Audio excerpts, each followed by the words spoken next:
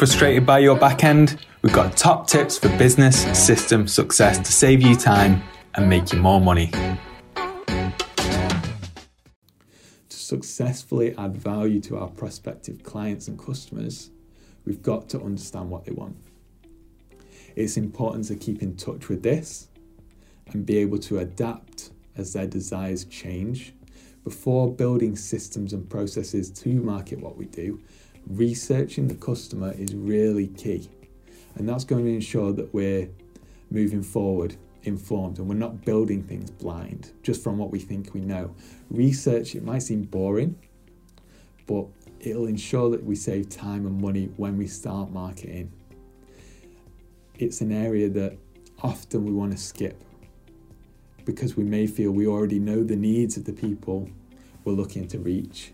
But as things move so fast and interests and values can quickly change, committing just a little bit of time to research will make sure that we keep up with that. And you don't have to do it all in one day, just start simply. A good way to know where to start is to identify any questions you have about your market. Is there anything that you're curious about? Once you've answered all of your questions, then you'll have a good basis to understand your customer from. Head to takesonestep.com for more tips for stress-free systems.